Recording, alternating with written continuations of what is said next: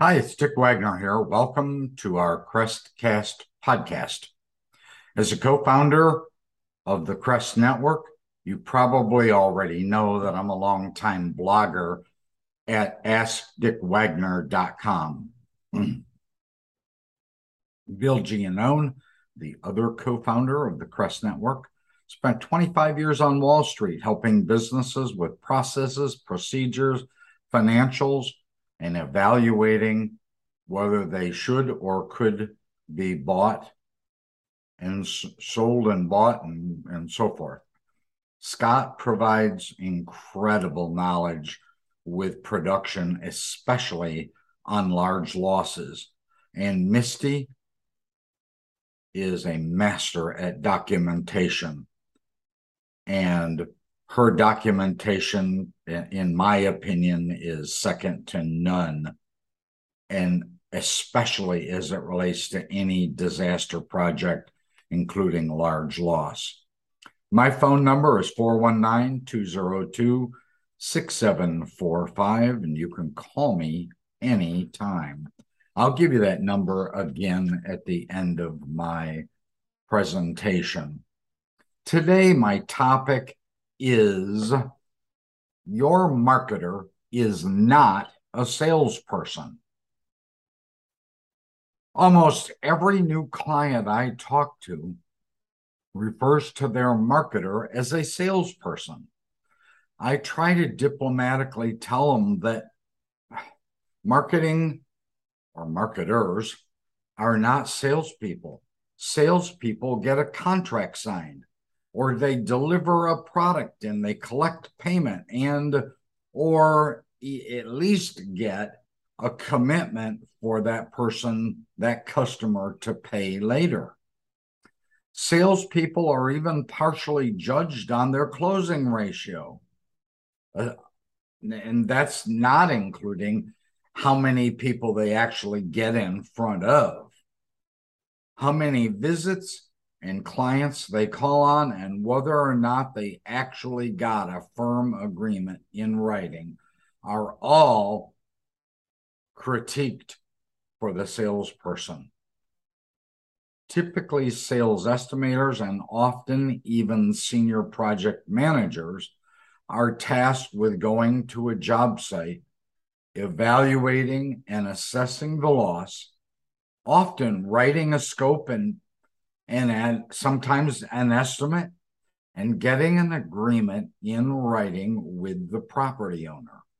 That's the role of a project manager, sales estimator, salesperson.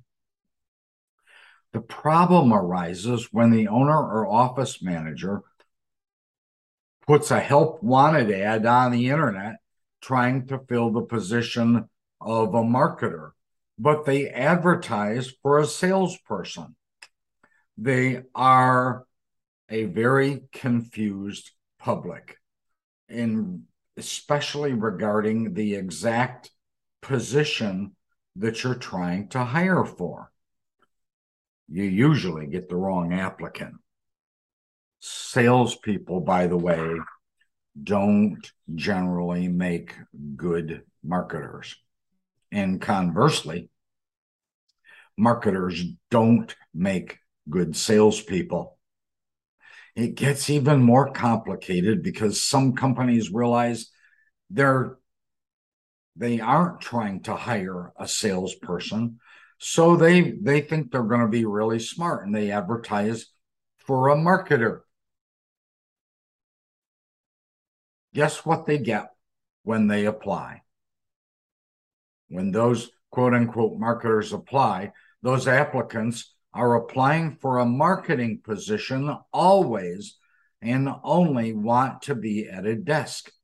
They don't want to go out and face real clients. They're even afraid of being told no.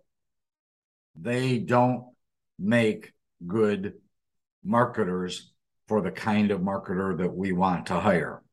Sure, they may be good at advertising. They might be good at SEO, search engine optimization, building websites, doing graphic design, and they may create really great brochures and flyers.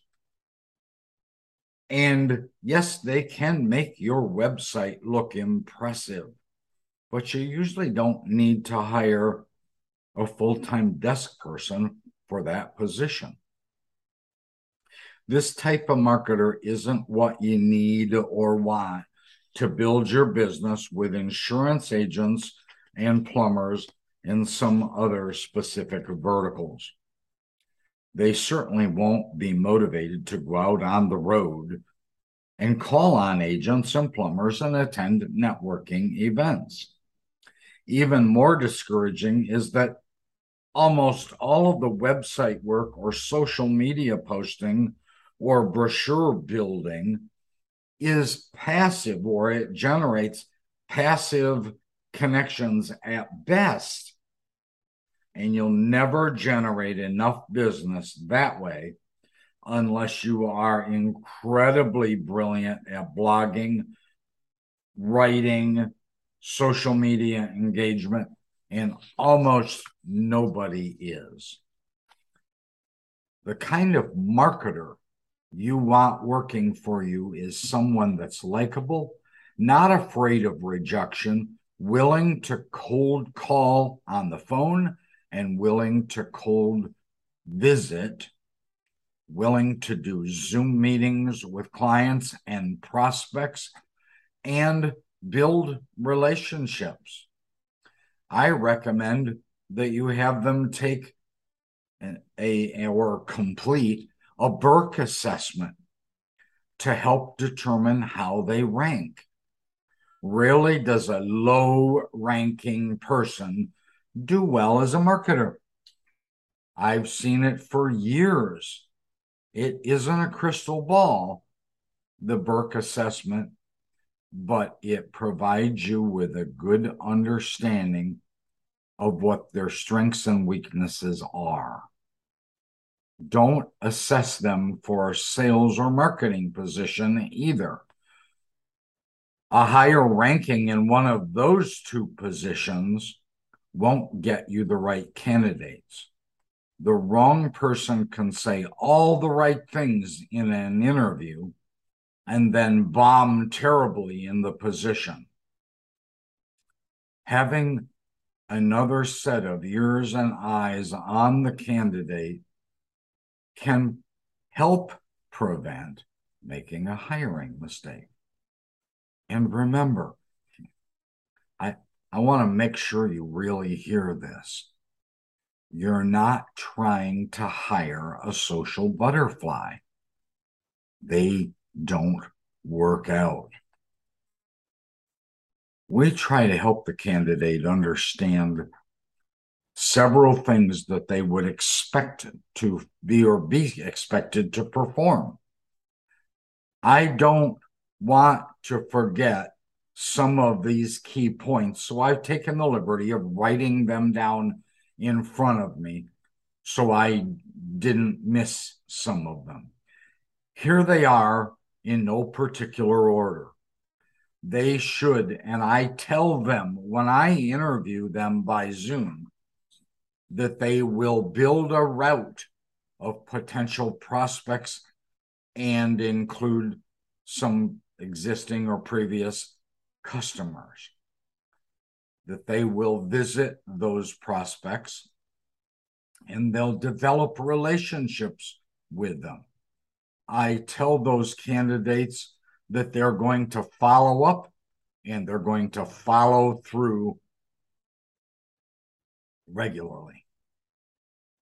I tell them that possibly they might do some social media engagement, but it's probably only going to be about 5% of their total work time.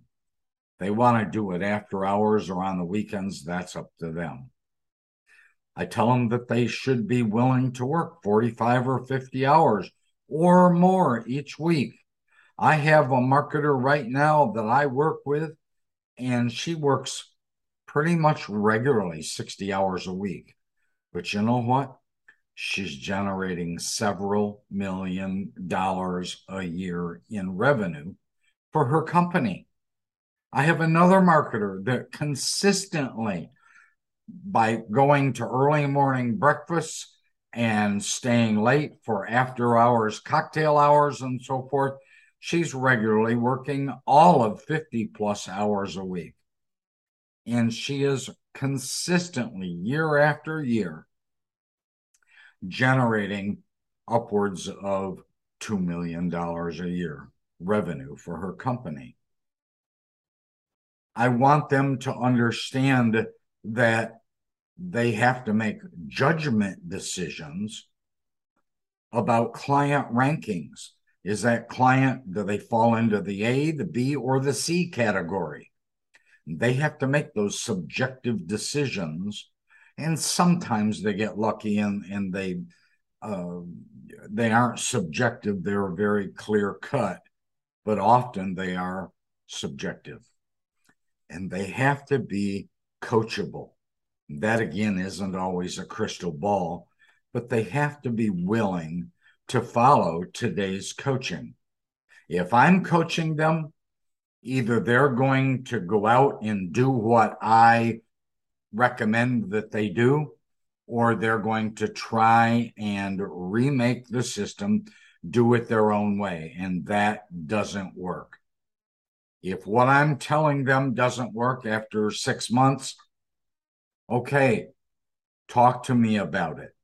But don't try to change what we already know works right out of the gate. It doesn't make sense.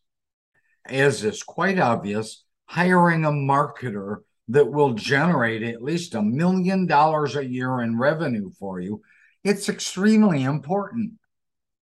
Giving them the proper coaching, training, and the guidance they need is also extremely essential.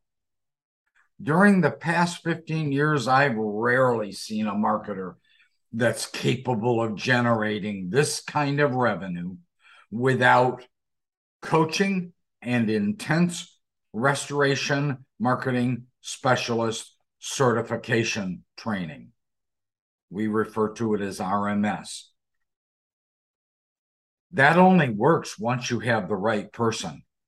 We had about 6-8 months ago, we had a person attend our RMS class, participated well, engaged well, gave me all the appropriate lip service that she needed to give, and then she went back home, and essentially within a couple weeks, she quit with no notice.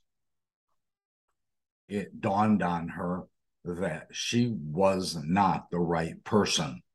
It's not always can we spot that in our crystal ball.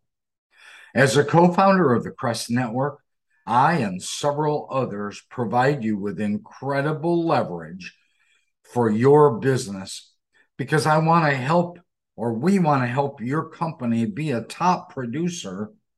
We want to help you be an industry power broker and extremely profitable. I'm Dick Wagner. I'm a coach, a marketing consultant, a trainer, a mentor, an advisor, and a public speaker. Call me anytime, 419-202-6745. I'm always happy to talk to you. Thanks for listening.